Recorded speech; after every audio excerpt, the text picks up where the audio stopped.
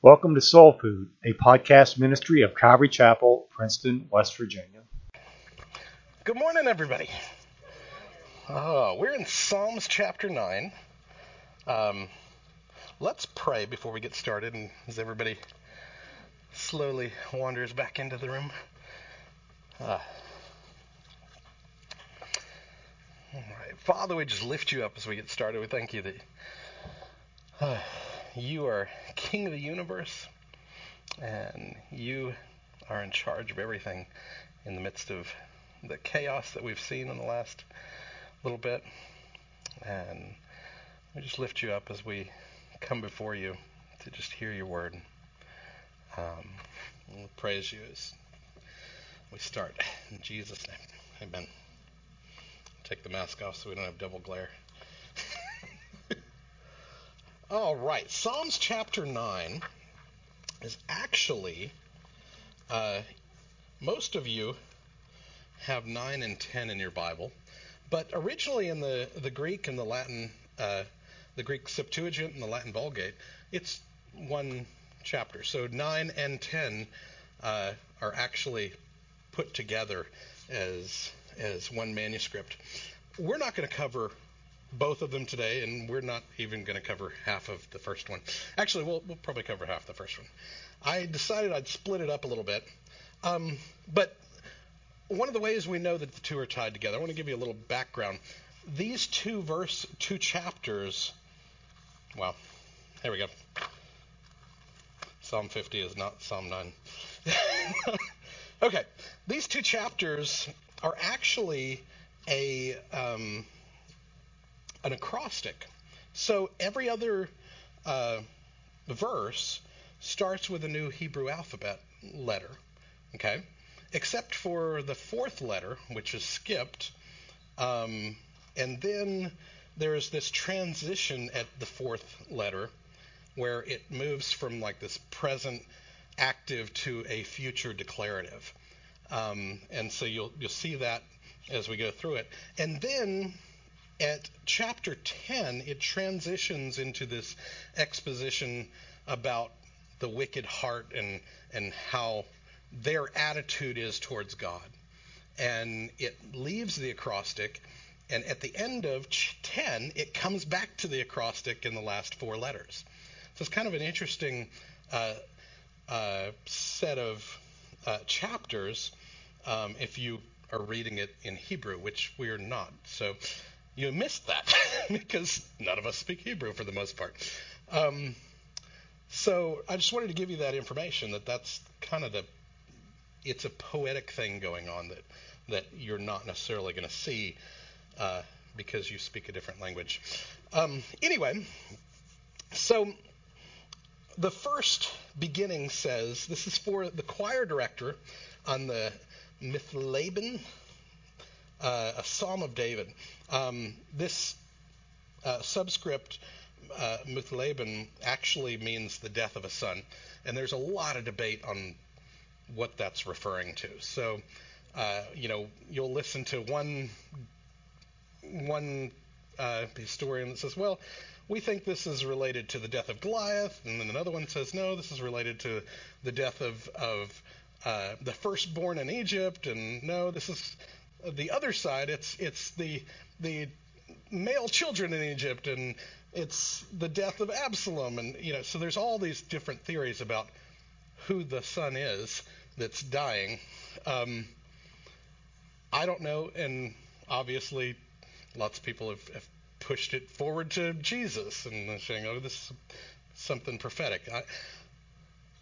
That's kind of secondary. We don't really know. But we do know that because of that subscript, it has kind of an undertone of a death. In one example, it's a death of people that we wanted to die. So there's a celebration thing. On the other side, it's the death of somebody we didn't want to die. And so there's a grieving thing. So as you read through the thing, you'll see both sides of that. There's the wicked and then there's the righteous. And you see both sides of that characteristic in the two chapters together. So you'll see in the section we're going to go through that this is about the faith of the righteous and God's finished work. After that, it's going to go on to a prayer for those of righteous who are suffering. And then in chapter 10, it starts out with this attitude of the boastful, prideful heart of the wicked. And then it comes back to the prayer of the faithful. So that's an overview of the two chapters together. So let's just delve into it. And we'll get started in verse 1. I will give thanks to the Lord with all my heart. I will tell of all your wonders. I'll be glad and exult in you. I'll sing praises to your name, O Most High God. Now, David starts with 4 points. He says, I am committing myself to thanksgiving, to proclaiming the wonders of God, to being glad in you, and finally, praising God. And I think this is really important that he points out that these are things that he is going to do in the future. The reality is, for all of us, we can't change our attitudes that we've had in the past. But we can commit our attitudes and our thoughts in the future. And that's what David's saying. I'm going to make a resolution at this point to commit to a heart of thanksgiving, to commit to proclaiming who God is to the community around me, to being in your presence and rejoicing that I have that opportunity. And finally, just praising you in all that I do. And I think all of us can relate to that. That's where we all need to be, and we all need to make that decision to commit to this attitude. And so that's where he starts. Ephesians kind of follows up with almost the same attitude. If you go to 5:18, it says we're to be filled with the Spirit. Well, you got verse 2 there. It said, I will be glad and exult in you. I'm in you. I'm filled with the Spirit. And that's why I'm celebrating, right? Back to Ephesians. Speaking to one another in psalms, hymns, spiritual songs, singing, making melody in my heart to the Lord. What are we going to do? We're going to be thankful. We're going to tell of his wonders.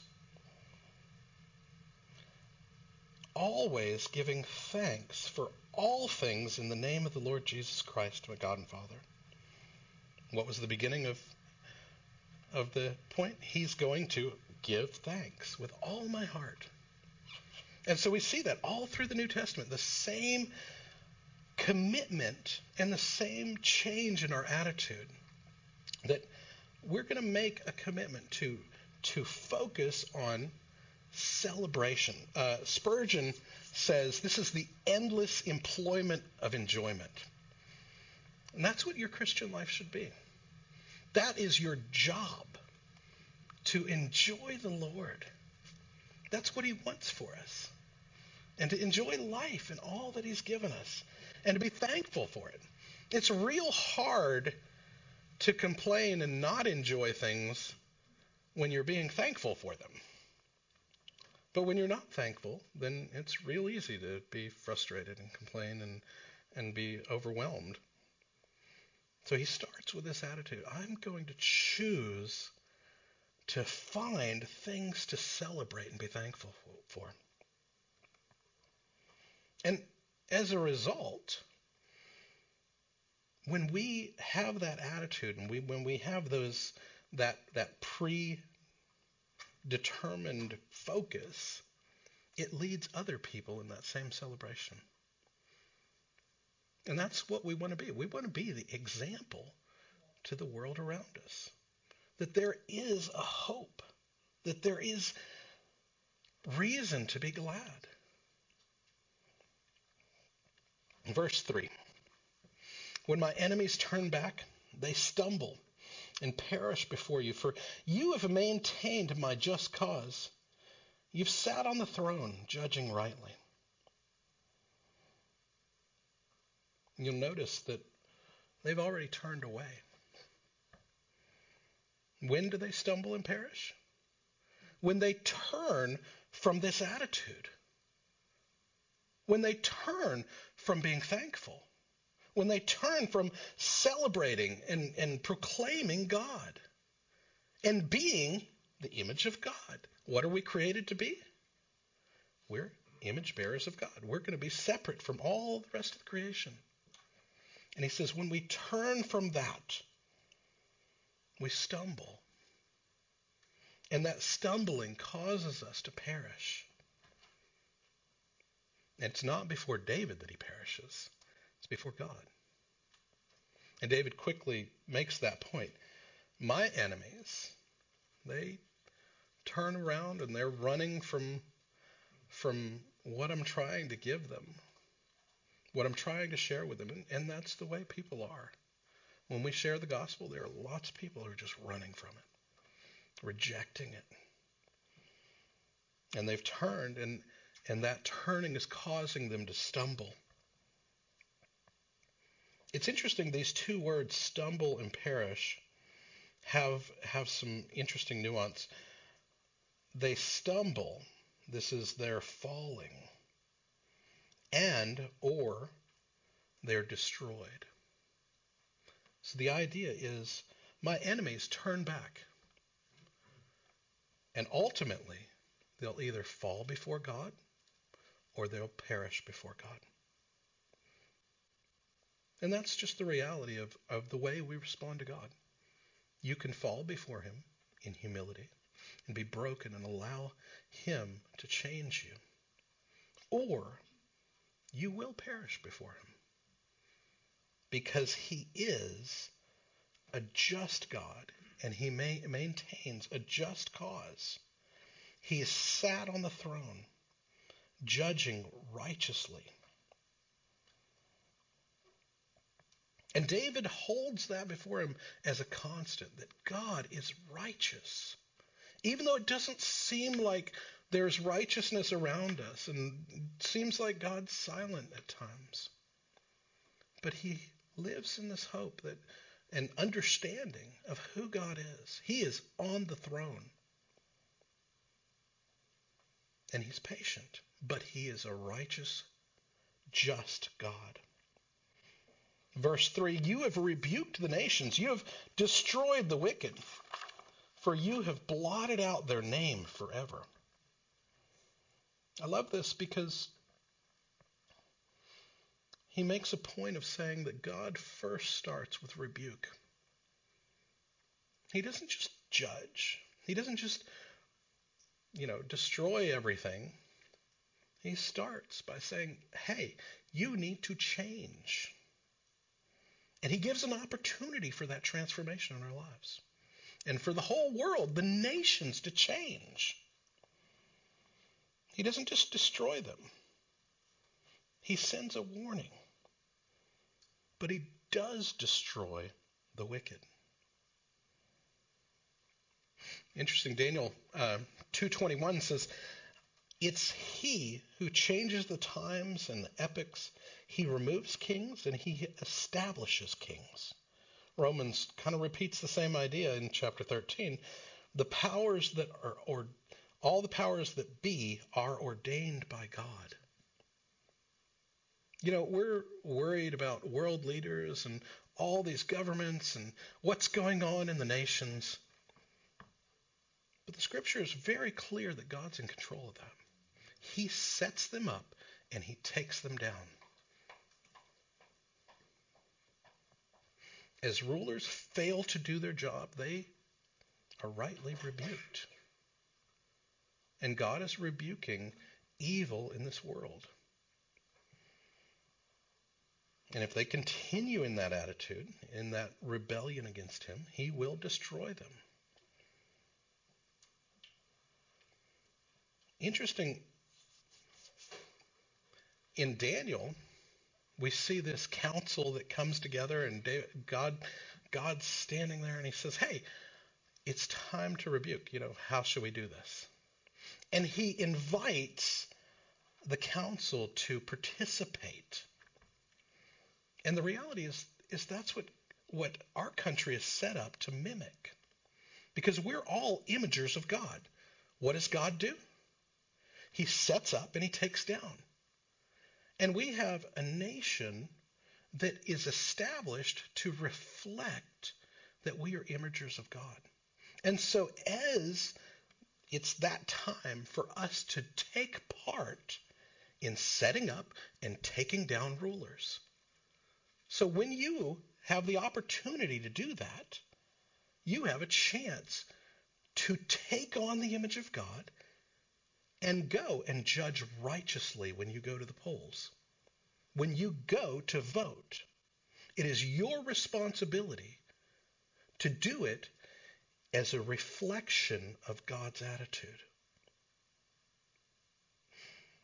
So I just challenge you here in just a few days, it feels like. That's your responsibility and your opportunity to be imagers of God.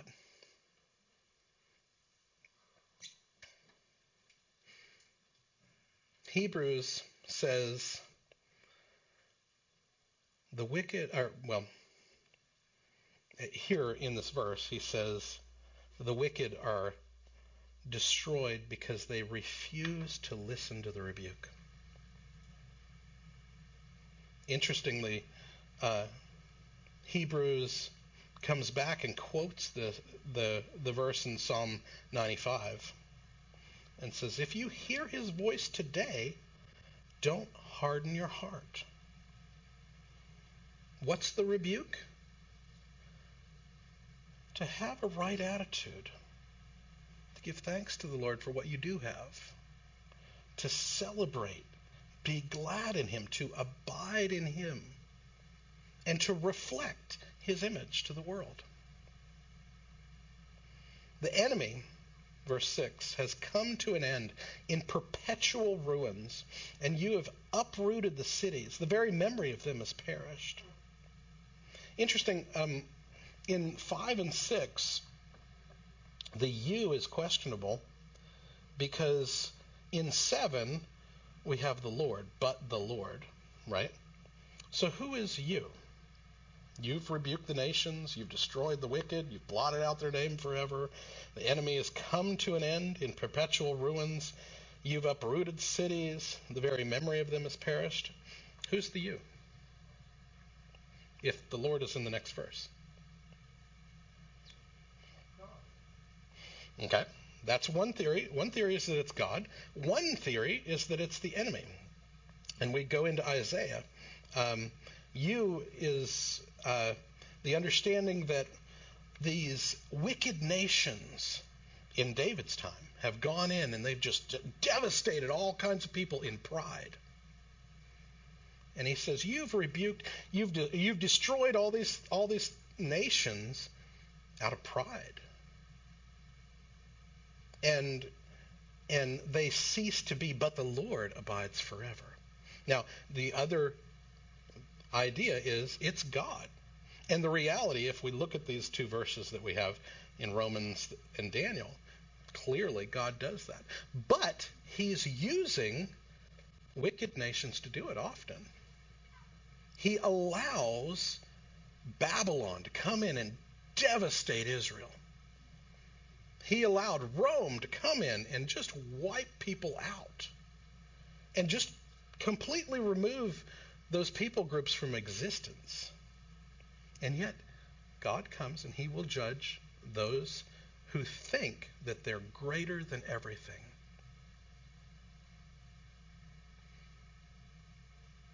And so when we see governments rise up trying to devastate other people, we know that God has a reason for it, and he's allowing that.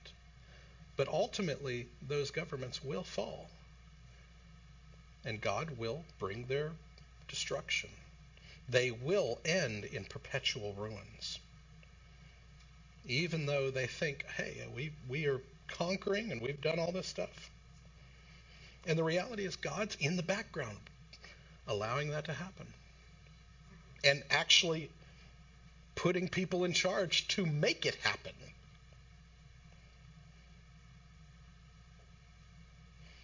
And it gives us pause to consider what is going on in the world today. There are nations that are here that may, in the future, just be wiped out in perpetual ruins. And who knows, maybe our nation will be one of them. But we know that God's in control. And that is okay if it is God's plan to do that.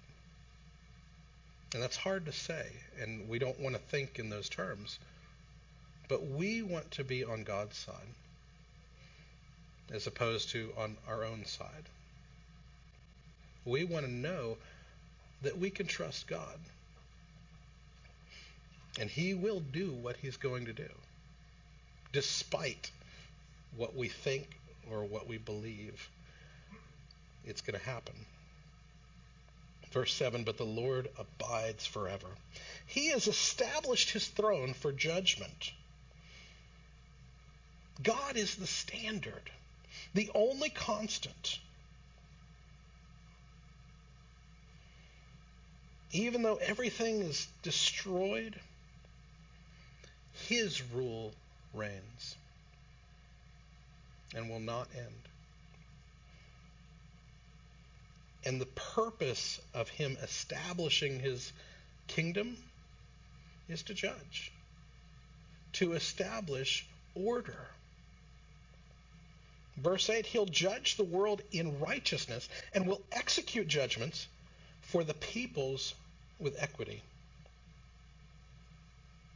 Now, here's where this transition comes. We had, He's done all these things. He already abides. He has established His throne. He will judge the world righteously. There is a future looking that we live in hope of the fulfillment of the righteous judge returning and judging rightly. He will execute judgment for the people with equity. God is a fair judge. He's patient, but there is a justice coming. And there is a rebuke that we need to respond to today. So as we respond to that rebuke, when He does come, He judges righteously. And He offers grace and mercy.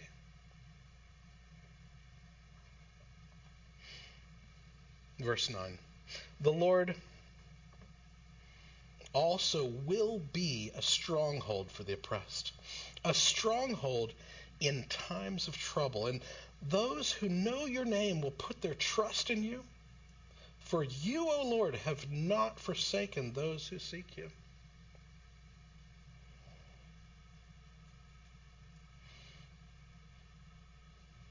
Proverbs 18 says, the name of the Lord is a strong tower.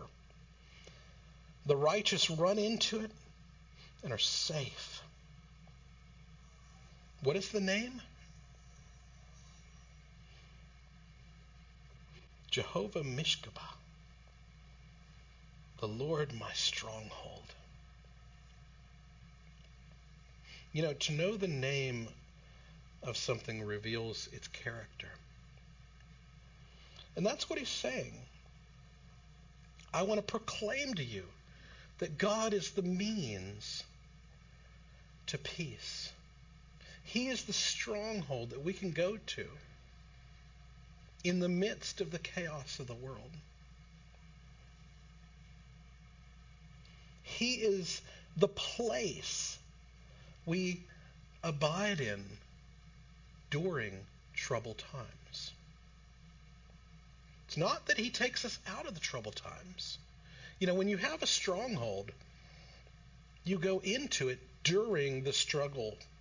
Why the battle is raging. You're in the midst of the stronghold. You may be shooting from the tower at the stronghold, but you're in it. You're encapsulated by these walls of protection. yet the battle rages on. And as its struggle continues, we abide in him. And he guards us. Interesting, this word, those who know your name, is the word yada. You ever heard that whole, was it Seinfeld episode, yada, yada, yada, yada? Well, the whole idea is, I know. I understand. But the idea of that word is not just flippant. It's, I know so well that I don't need to be told. I already understand. Those who know the Lord, the name of the Lord, will put their trust in him. That is, they're unconcerned. So, in other words, I know who God is, so I have no concerns anymore. I am at peace no matter what happens.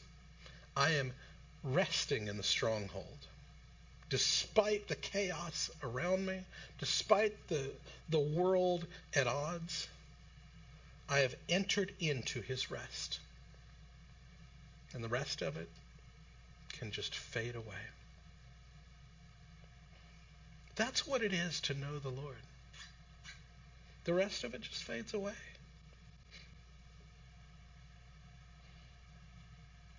We trust the character of the Lord because we know his name, which reveals his character. Daniel 11:32 says, the people who know their God shall stand firm and take action. Not only have they come into the stronghold, but they're now coming in to be equipped.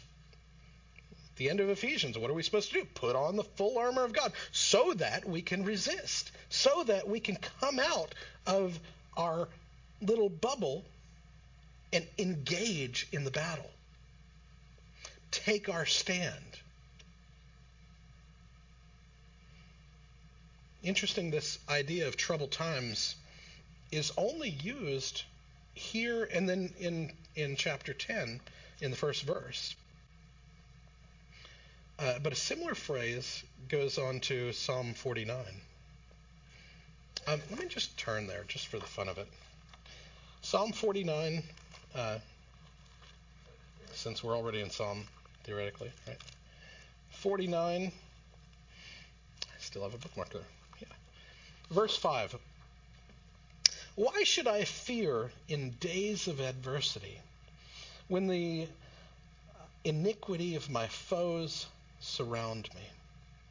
For those who trust in their wealth and boast in the abundance of their riches, no man can by any means redeem his brother, or give to God a ransom for him, for the redemption of his soul is costly, and he should cease trying forever, that he should live in eternity, that he should not undergo decay.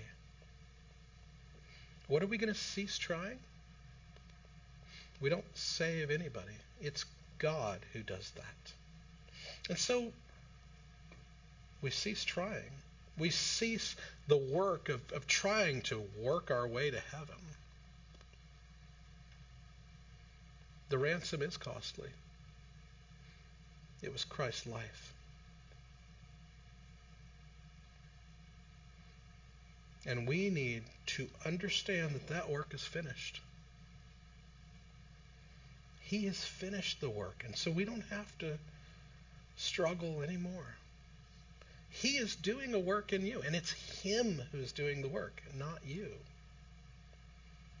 And so we can rest in that, in his stronghold, at peace. If you move down to verse 13, Verse 10 and then 13. For he sees that even wise men die. The stupid, the senseless alike perish and leave their wealth to others. And he goes on to talk about that. Verse 13.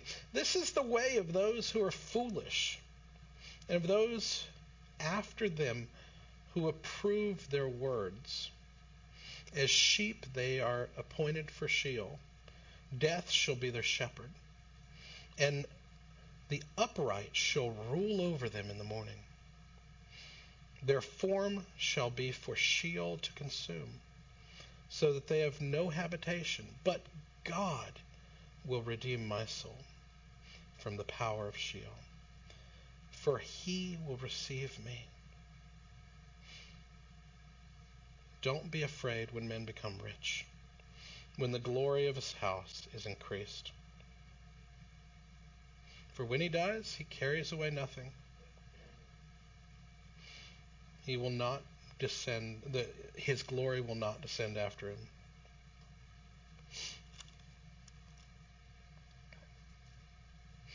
Verse 20, man in his pomp, yet without understanding, is like the beasts that perish. There's a destruction coming. And if we live in this pride, like stupid, senseless people, we will perish. If we trust in the Lord, enter into his stronghold, he will receive us and offer grace and mercy.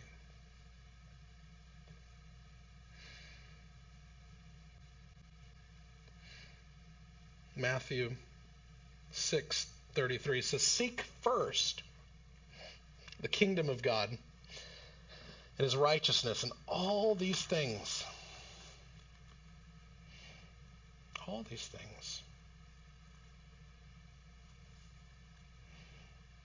will be added to you. What things? The whole kingdom.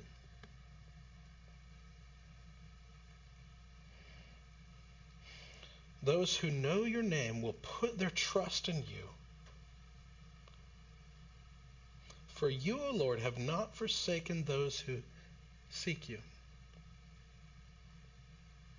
What's our need? Our need is not to struggle with all these things. It's to seek him.